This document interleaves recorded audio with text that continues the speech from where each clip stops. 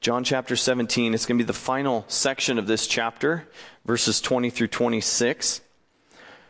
And as I've done throughout this series, I just want to, since we've been using different texts to highlight prayers and different sections and movements of praise in Scripture, I just want to set the tone and kind of lay out the groundwork of what's going on at this very moment. Most likely, in the upper city of Jerusalem, which would be southwest of the temple area, in an upper room that was commonly used for hosting guests, for dining, for cooling off on a really hot day, God in human flesh washed the feet of fishermen, tax collectors, zealots, and even a traitor.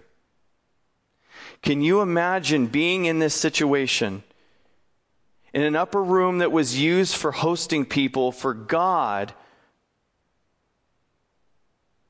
in human flesh to take the lowest position in the house, which was the servant who would wash feet, and begin to wash the feet of his disciples one by one, including Judas?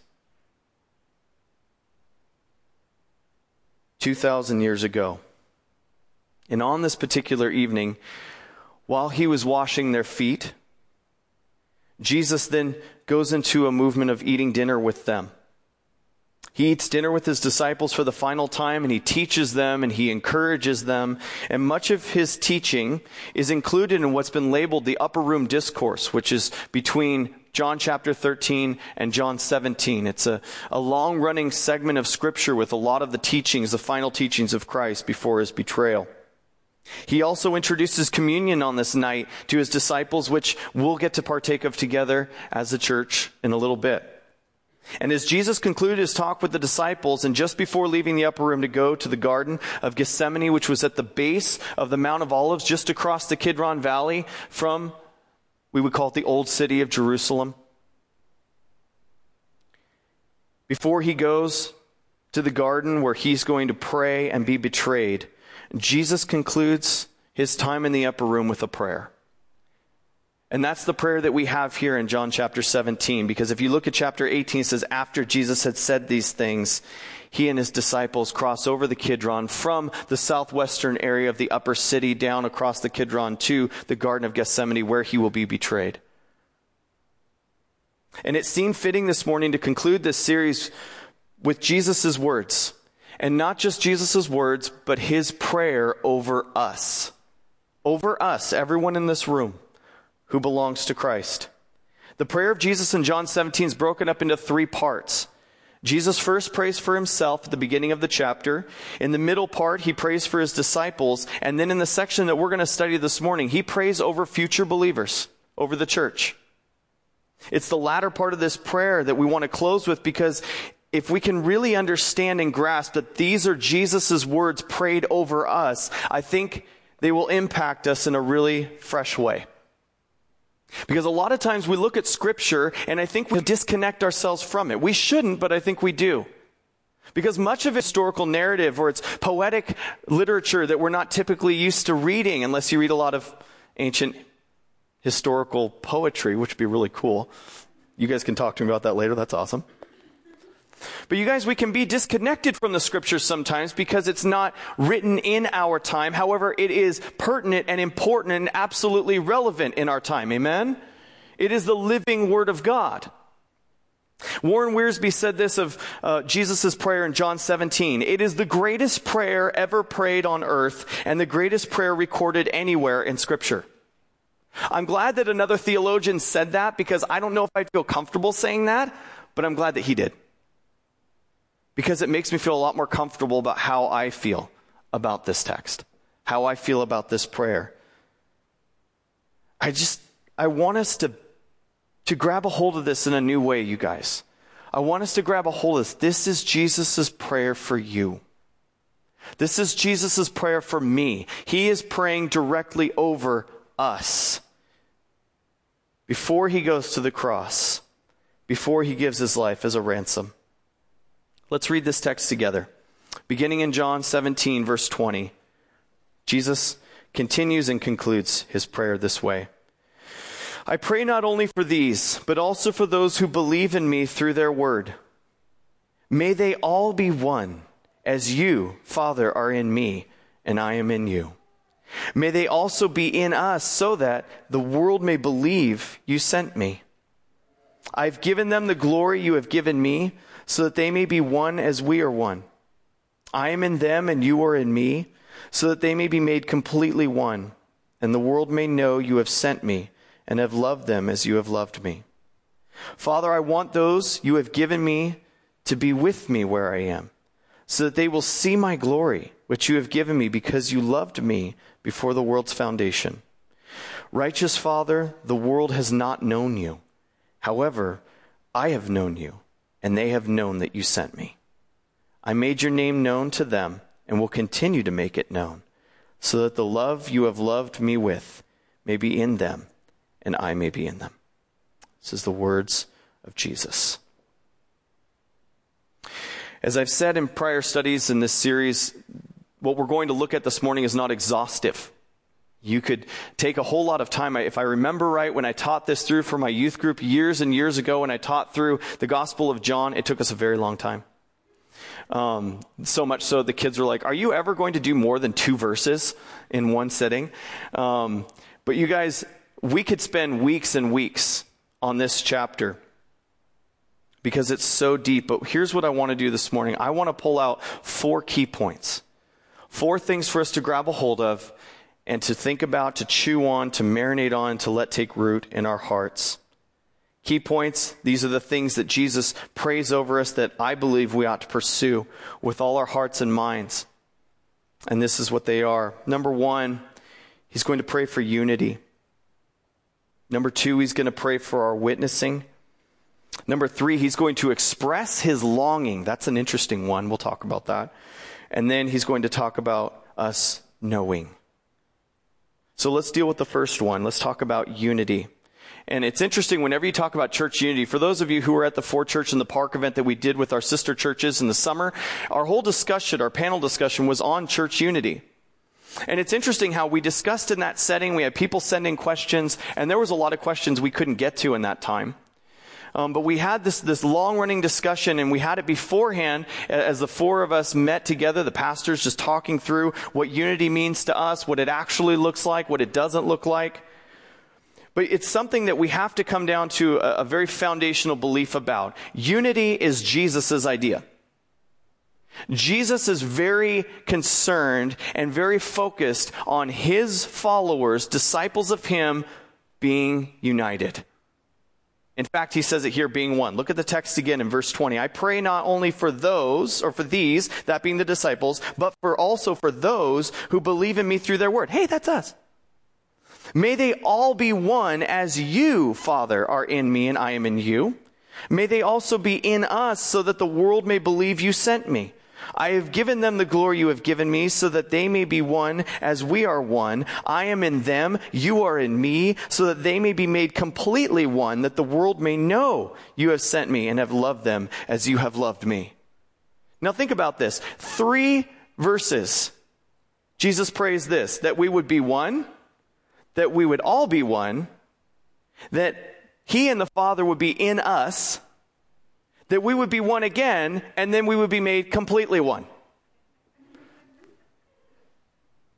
Are you catching his drift? Are we actually... Now, when was the last time you stopped in reading John 17? You stopped yourself and you're like, wow, Jesus really wants the church to be one. I don't know if we've actually said that out loud like before, if even I like emphasized it as much as I should. Do you think this matters to Jesus? I mean, like, everyone in the room's like, duh. Like, it's obvious. Be one, be one, be one, be one again, be one. And just in case you missed it, be completely one. Right? You guys, do you love Jesus? Okay, I don't... Do you love Jesus? Thank you. Are we allowed to speak aloud in church? I don't know. You guys, we love Jesus, don't we? Do you want your desires to mirror his? If you love Jesus, then you love what he's about. Unity is essential. Unity is an absolute. It's not even a maybe. It's not even if you have time. Jesus prayed it over us, the future church, and it's almost like he knew what was coming. It's almost like he had just spent 3 to 3.5 years with a bunch of guys who argued about who was the greatest. All the time. They did it in the upper room.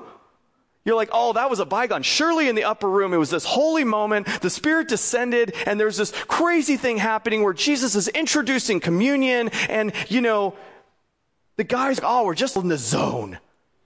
You ever get in that moment where you're together as a church, and you're like, oh, we're just in the zone. The Lord's working. The upper room was Jesus washing their stinking feet, Judas leaving because he had to go betray them, Jesus especially.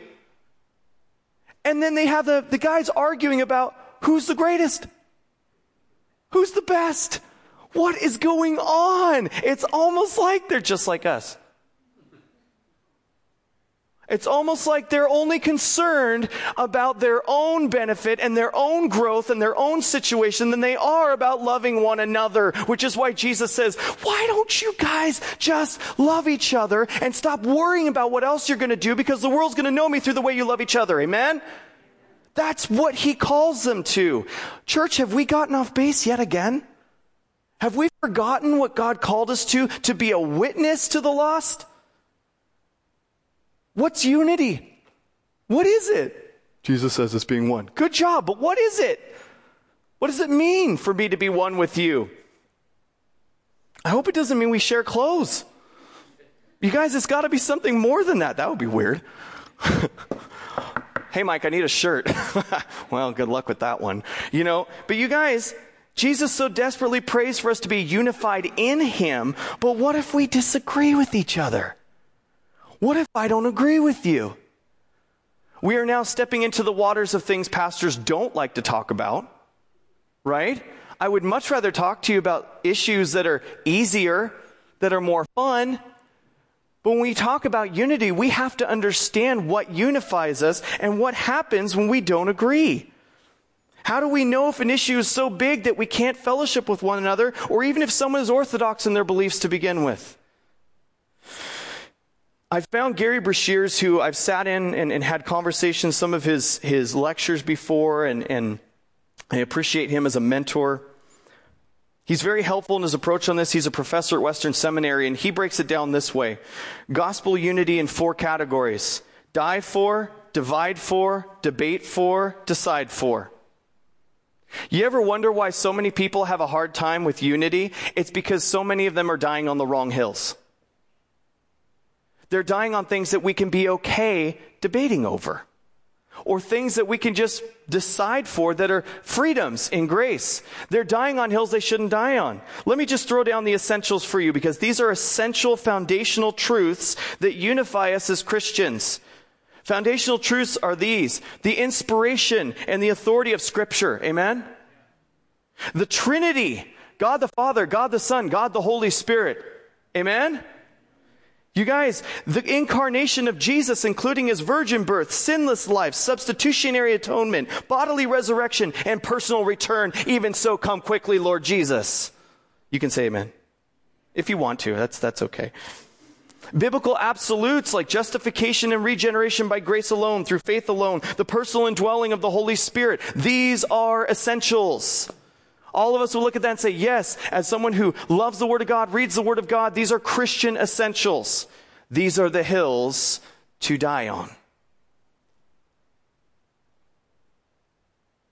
But there are things that people separate over that they shouldn't. There's a whole slew of things that we could say these are divide-overs. These are differences of opinion about Scripture that maybe we won't go to the same church, but maybe we have a different denomination. Even then, I would say, be very, very careful not to slander your brothers and sisters in other denominations. Be very careful. Be very slow to use the word heretic. Be very slow to throw out the word heresy. We need to take more time. We need to read and have conversations. So many times there are discussions that never take place, which should. We will write people off, and wrongly so. Here's the thing. We know what the essentials are. We know what the essential truths are. But are we dying on the wrong hills when it comes to things that we just don't fellowship over? But that's my brother and sister in Christ. There are pastors that don't see things the same way that I do here, locally. But they're my brothers. They're my brothers and they love Jesus. They got the essentials. We just don't see some of the theological points the same. For the sake of unity and obedience to the prayer of Jesus here in John 17, do we pursue conversations and continue to pursue for those who adhere to the essentials like we do? Or are we so afraid that someone might touch us with their icky, dirty theology that they're somehow going to taint us? Are we that insecure? Are we that insecure about our faith? Oh, trust me, when someone talks to me about truth, I'm going to take them to the Word. That's what I'm going to talk to them about. I don't decide what truth is, neither do you. Aren't you glad? Aren't you glad that I don't call you guys up and say, can you redefine this for me? I don't know what to tell this person. Tell me what truth is. You should be very thankful I don't call you. And you shouldn't call me asking my opinion about truth. You should call me and say, what does the Scripture say? Let's sit down and talk about it. Notice how I didn't say, don't call me. Like, I still want to talk with you. I want to have these conversations. But when we go to the Bible teaches us. The Scriptures teach us. More often than I can count and more often than I ever want to see again, I've seen my brothers and sisters die on the wrong hills. And it kills unity. It kills the oneness that Jesus himself calls us to. If they affirm the essentials of the Christian faith, are we unified? Are we pressing towards unity? Even when someone has something that we disagree with, are we trying to winsomely draw ear to a better understanding so that we can be one? Or are we quick to shove them away?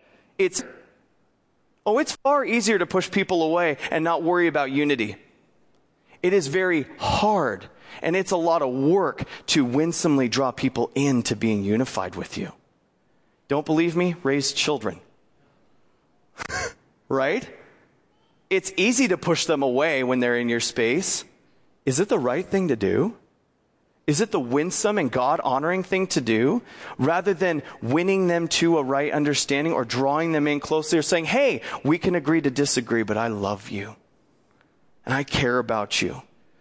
And let's take everything that we talk about to the Scriptures. And make sure that this is what God wants. Because that's what we want. As our kids grow increasingly older, as they reach those ages of adulthood, young adults, they're having families of their own, are we okay with coming together alongside of our kids saying, let us seek to understand what the Scriptures say so that we can be one together?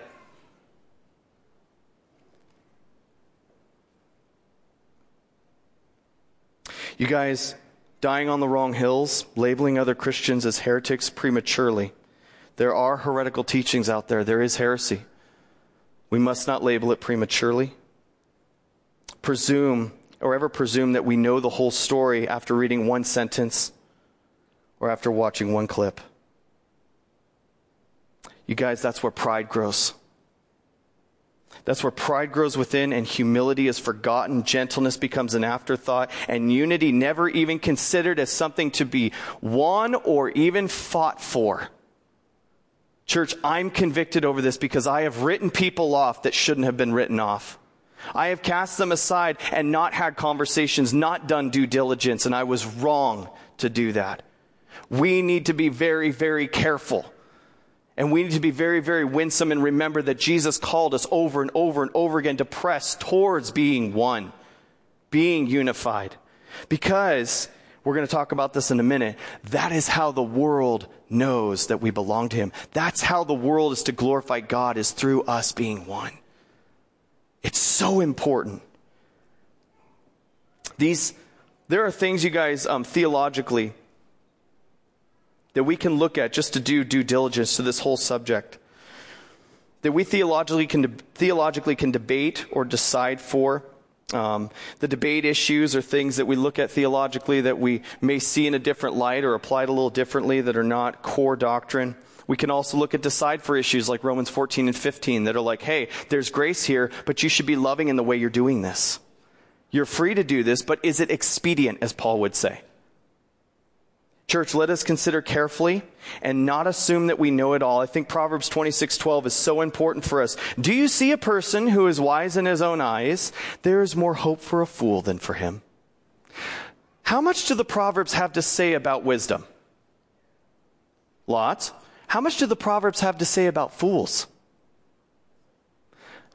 Do you realize that there's more hope for a fool than there is for someone who thinks they know it all? Did you ever slow down and process that on a personal heart level and say, I really toot my horn a lot. I'm really a big believer in me and what I think. Maybe I need to be slower to that conclusion. In fact, it scares me to think that I could be put into this genre of people who is wise in their own eyes, because there's no humility there. There's no teachability. There's no room for learning. One of my mentors, a pastor who pours into me on a every other week basis, he said it really well. He said, you know what, as a pastor, you should be learning twice as much as you teach. He says, learn twice as much as you teach, especially if you're teaching others. That is so different than how I was raised. The teacher knows it all. The teacher never makes a mistake. Wrong. I need to be learning twice as much as I teach. That's a tall order.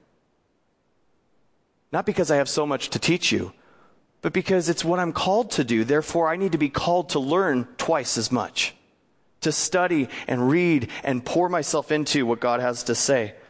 I don't want to be a person who's wise in my own eyes. It scares me to read Proverbs 8:13. To fear the Lord is to hate evil. I'm great with that. I hate arrogant pride. Do you see that? Did you read that? Church, I'm okay with you raising your hand. How many of you have known arrogant, prideful Christians? Those of you who aren't raising your hands, let's talk about lying. But here's the thing, you guys. I don't raise my hand in church. You guys, there is a lot of arrogant pride in the church, and God hates it. God hates it, and God forbid that that's named among us, especially for me. A lot of times when you see that culture shift, you see people that are comfortable being arrogant and prideful. Where's the source of that in churches? It's the leadership. It's the leadership. I fully believe that if I am walking humbly, you guys will do the same over time. And it scares me to think that I could influence you to be prideful and arrogant. Do we condemn the sins that trigger us and make excuses for others that we commit? It's arrogant pride. It breaks me to think of the damage that my arrogant pride has done to the unity of the church, being more focused on myself rather than others. You guys, Jesus has given us his glory via the Holy Spirit that we may be one as he is one with the Father. Holy Spirit, convict us right now. Find in us a humility as we just confess our arrogant pride and selfishness. Holy Spirit, convict us. Break us of this. Your humility. Give us your heart. We're longing. Make us quick to listen and slow to anger. Forgive us. As you can tell, this hasn't affected me at all this week. I'm so thankful for this scripture. Well, that's point number one. We're doing great. Second key point, witnessing. In this prayer for the church that Jesus prayed over us, verse 21. May they all be one as you, Father, are in me and I am in you. May they also be in us, notice the why, so that the world may believe you sent me. He cries out that we would be in him, in the Father, and dwelt with the Holy Spirit, so that the world may believe. Why is unity important? I mentioned it before, I'll say it really plainly, because Jesus said our oneness is a witness. Jesus said our oneness is a witness so that the world may believe that the Father sent the Son. True unity happens when we love one another, and there's a byproduct of that kind of love. Jesus spoke of it at the beginning of this discourse in John 13:34 and 35. He says, I give you a new command, love one another. Now he ups it even more. Just as I have loved you, you are also to love one another. Some call this the platinum rule. The golden rule is what? Do unto others as you would have them do unto you, right? Jesus says, let's go for a platinum rule here. Love each other the way I love you. You're like, I can't. Not without the Holy Spirit. And stop whining. Gosh. By this, everyone will know that you are my disciples if you love one another. This is how people will know, is through our love for each other. Do you know how many times I've watched Christians fight? Do you know how many times I've watched them argue, yell, scream, throw things, yell at me? What did I do? But I mean, like all of these, I've had people argue with each other, me try and get between, and they both start yelling at me. You guys, they're finding a whole slew of things to fight about. And Jesus is like, good. That's what I want my church to do. They're going to know me by how much you fight with each other. It sounds ridiculous. Why? Because it's the opposite. It's the opposite. When we fight, what does the world think of Jesus? Not just the church. What does the world think of Jesus when the church fights? They think ill of him. They think wrongly about him. We misrepresent him. Have we not traded identity? Have we not laid down our lives? Picture baptism. I went into the water dead. I come up alive, reborn in the Spirit. 2 Corinthians 5:17 says we are new creations. And so as a new creation, when we fight, what are we doing? We're misrepresenting him. When we're battling with each other instead of loving one another. I hate to break it to you guys, but the stickers on your car are not your true identification. They are not your true identification of salvation. In fact, sometimes it works in the opposite direction. I've never seen a fish cut off so many people. I've never seen Jesus in the co-pilot position driving with someone who's honking and giving them a one-finger salute. No, you're number one. You guys, it's not the stickers on our car. It's not the church sticker on your car. I love that you put transform stickers on your car, but that is not your identification of salvation. Love is. The way that you love each other is how people will identify who you belong to. And Jesus takes it even a step further in the Sermon on the Mount and says, yeah, it's easy enough for you guys. I'm paraphrasing. It's easy enough for you guys to love people that are easy to love and love each other. You know what? Love your enemies. Bless them. Serve them. Not grumble, hate, throw things. One finger salute, whatever it is. God sees. You guys, loving one another is the brand that we wear as God's children. It's our identification in Christ. And don't think brand is in Nike. Great, now this is going to get taken off Facebook because I said Nike. You guys, loving one another is the brand. It's the mark. It's what people see. It's what people see in us. You cannot have love without unity, nor can you have unity without love. They are intermixed. They are connected to one another. To love one another doesn't mean that we agree with each other all the time. This is what it looks like. Paul sums it up in 1 Corinthians 13, verses 4 through 8. You might be familiar. Love is patient. Love is kind. Love doesn't envy. It's not boastful. It isn't arrogant. It's not rude. It's not self-seeking. It's not irritable. It doesn't keep a record of wrongs. If you're not feeling convicted right now, just reread all that. Love finds no joy in unrighteousness, but rejoices in the truth. It bears all things, believes all things, hopes all things, endures all things. In fact, love never ends. That's what loving each other looks like. That's what the mark of church unity looks like, and it's a witness. This is what the world needs to see. This is what the world must see in us. Patience, kindness. You guys, no envy. Not being boastful or arrogant. Scripture's so congruent. It just agrees. It always agrees. Jesus closes this prayer in verse 26 with love. He says, I made your name known to them and will continue to make it known so that the love you have loved me with may be in them and I may be in them. That's his closing remark in this prayer. This is our witness to the world. We can say all the right things to them. We can sermonize. We can theologically debate. You do realize that God's not letting you into heaven based on your perfect theology. And point 44. Good. 45. Oh, so close. To hell you go. That doesn't work like that. And I know I'm saying it flippantly, but you realize so not how it works. Aren't you glad? I don't want to live like somebody that's like, if I don't get this right, God's going to whack me. That's not God. That's not the Father. He loves you. You guys, it's love that has to be present in our lives. His love has to be in action in our lives. It doesn't matter if we say all the right things and we're unloving. Think about what Paul said at the beginning of 1 Corinthians 13. Trust me, I'm getting close. We are going to get to the other 2 points.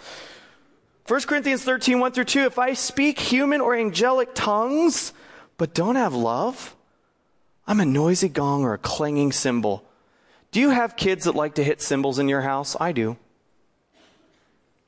It's just noise, and it's not communicating anything to me.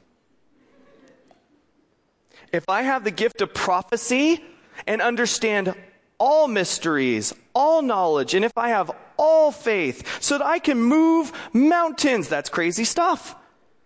But don't have love? What does Paul say? I'm nothing.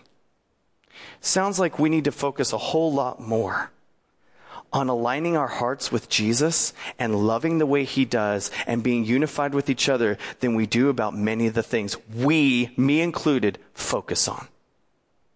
We care about a great many things. This seems pretty important.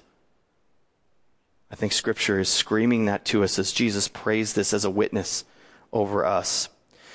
Point number 3, let's look at Jesus' longing. He's talked about unity. He's talked about us being a witness and how we do that. Now he talks about his longing, and this is touching the heart of Jesus. I love this text. Verse 24, Father, I want those you have given me to be with me where I am, so that they will see my glory, which you have given me because you loved me before the world's foundation. Church, this is huge. This is huge. This is huge. Please, please quiet your minds. Jesus wants you with him. The Savior of the world wants you with him, is longing for you to be present with him. That's how much he loves you. He wants you to see his glory. He wants you to see him in his glory. He wants you close to him. That's incredible. We may want to be in 1,000 different places. You may want to be somewhere else right now. This guy's never going to shut up. You may want to be somewhere else right this very second. Jesus wants you with him. More than you could ever imagine wanting to be anywhere else. Jesus wants you with him. He wanted to express that to us so much that he prayed it, and it's recorded, and it's being read to us. Spoken from 2,000 years ago, before we were even born.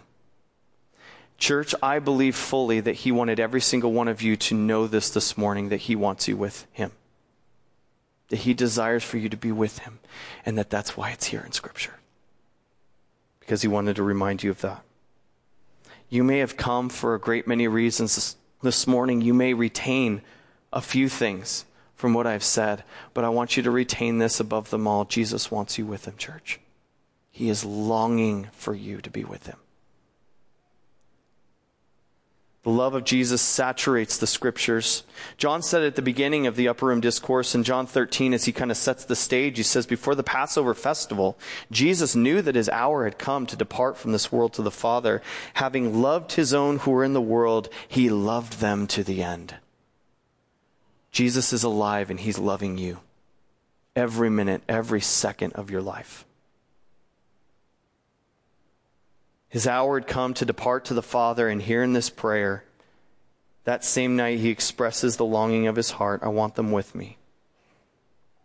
He wants us to see the glory of God from beyond the creation of the world. Church, one day we'll be with him. We must realize that he wants it even more than we do.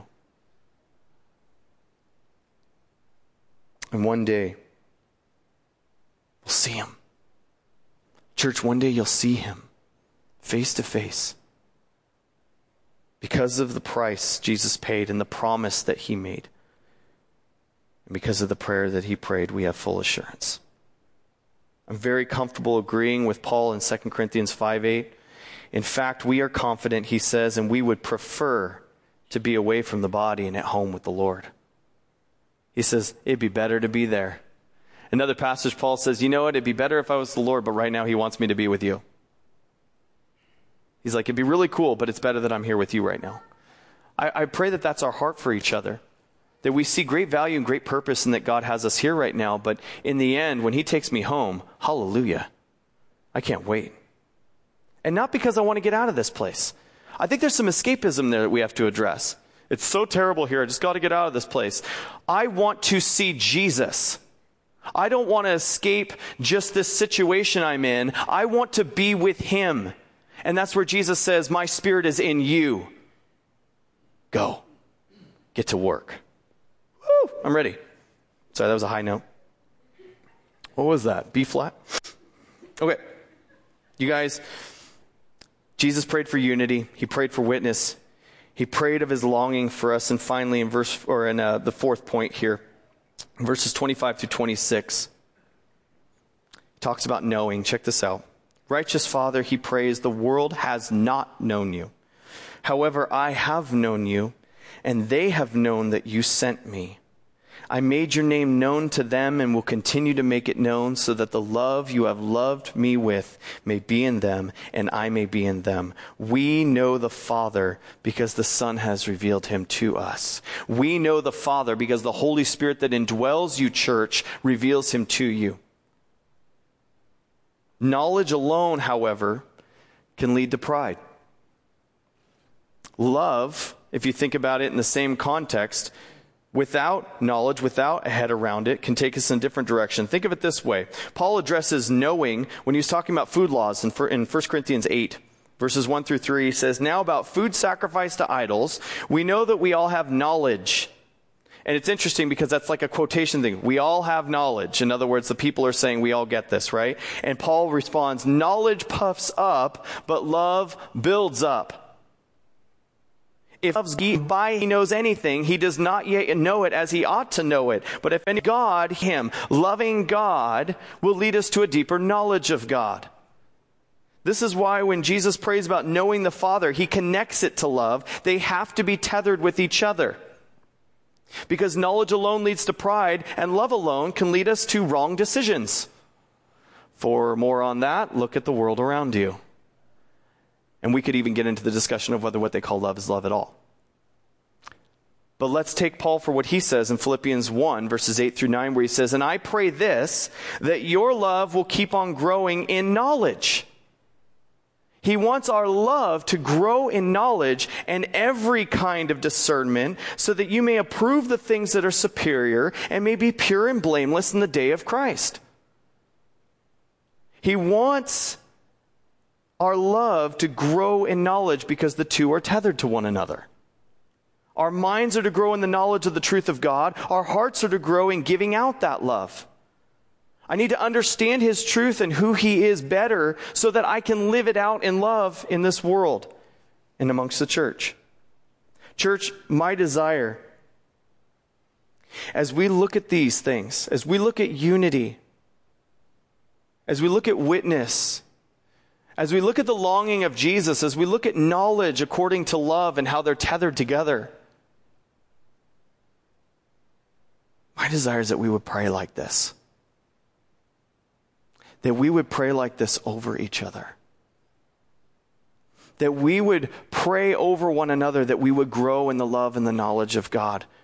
That we would seek to be unified every single day, pushing into being connected with one another, not isolating away or excusing ourselves from being in fellowship because other people are all wrong and we've got it all right. Jesus prayed that the church would be unified, witnessing to the world through the love that he's poured into him, which he longs for, seated at the right hand of the Father. He longs for his bride. Jesus longs for us to be with him for all eternity.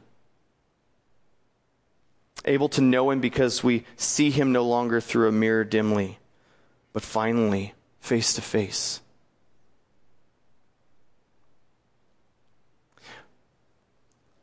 It's interesting how the Lord sets me on a path sometimes without really showing me what the outcome will be. It's interesting to me that he put this series on my heart about 3 months ago to do. And my desire at that moment, and it still is now, is that the prayers of Scripture would shape our prayer lives. I didn't even think about it at the time, but we had already scheduled the all-night prayer night to be this week. And we happen to be ending our prayer series here right before our all-night prayer night. And I want to challenge you guys to revisit these texts that we've studied. You're like, what were they? Nehemiah 1, 1 Samuel 2, Luke 1, and here in John 17. All different aspects of prayer and praise and rejoicing and responses to God and calling out to him, all these types of things, that we would be shaped by the prayers of Scripture. You guys, I really believe that a body and a church that's committed to prayer will see the hand of God move powerfully. And I think that many of you have been committed to prayer, and that's why we're seeing the Lord's hand move in such powerful ways. Worship team, would you guys come on up? I want to encourage you guys to continue to press into that. To press into a life of prayer that is aligned and fed from Scripture. That's fed from the Word of God. I mentioned it before, but we've got a great resource out on the free book table out there in the lobby. When you leave, you can take a copy. It's called How to Pray the Bible, or Praying the Bible by Donald Whitney. It's not like a manual. It's like this thick. You can read it in a sitting. But it's just to refresh your prayer time with the Lord. And it's a great tool to use if you feel like, sometimes I do, you get to this place where you're praying the same things over and over again. You use the same words, you say the same things, and all he does is take you to the Psalms especially, but to the Scriptures, and says, pray the Bible. Pray the Scriptures. Let the Scriptures be the language that you use to pray. It's important. We're going to take communion together this morning. I want to invite those who are going to distribute communion. Come on up. As we share in communion this morning, I want to remind us, as I often do, of a few things. Communion's a family meal. It's for the church. It's something that Jesus shared on this night with his disciples. And as Jesus shared communion with the church, with his believers, with his followers, as we take one bread, it represents Jesus symbolically to us. We're affirming that we're one body with him and with each other. This is a piece of that unity, and don't discount this as mere symbolism that we do on a rhythmic basis here. I want to challenge you and encourage you that this is important to our unity. This is us taking together, saying the same body that was broken has saved us all. The same blood, as we partake of the cup that was shed, saves us from our sin. We share in this together as a family. And so if you're a non-believer, I want to ask you to let the bread and the cup pass. If you want to know Jesus, I want you to come up and we'll pray, and you can receive Jesus this morning. That'd be great. But before you take communion, you must be a believer. You must belong to Jesus, because you are partaking of the body and the blood of Jesus. It's not to be taken lightly. Paul says in 1 Corinthians 11:28, let a person examine himself in this way. Let him eat the bread and drink from the cup. He says, think carefully about what you're doing. Examine yourself when you take communion. And so what we're going to do this morning is, as they're distributing the elements, we're going to give you time to examine yourself, and we're going to play the fourth and final song that we wrote for this series, which is a response of worship to Jesus. And I'm going to let Angelica explain that to you, and then she'll pray for us and lead us into our distribution of communion. When you get the elements for communion, I want to encourage you to hold on to those. We'll finish the song, and then we'll take that together as a family. But Angelica would like to share with you guys the heart behind this song, and then she'll pray for us.